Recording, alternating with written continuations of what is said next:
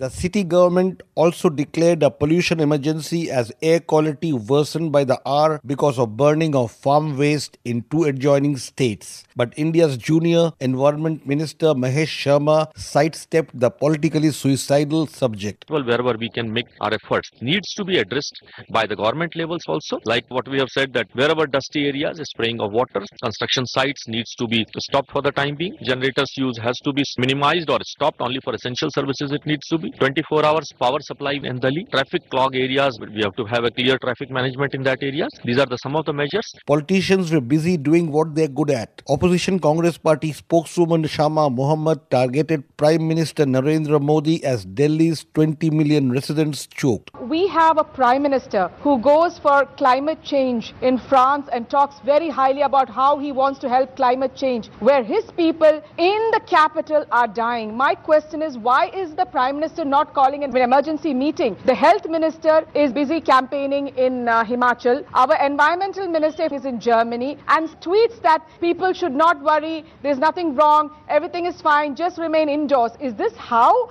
the Environment Minister should speak? Modi's spokesman Raj Babbar attacked the Congress, which ruled Delhi city for 15 years. I'm not here to do politics on this issue because it is a very sensitive issue. Working on pollution is concerned. In last 10 years, Congress government was there. What actions they have taken, what they have done on the battery operated vehicles, they have done nothing. It was all stuck. All the work was stuck. All the roads were stuck. The city is now governed by the rookie Aam Aadmi Party, helplessly stuck in the crossfire with no help or hope to clean out the gas chamber that Delhi has become. For Newsbreak, this is Rana Sen reporting from New Delhi.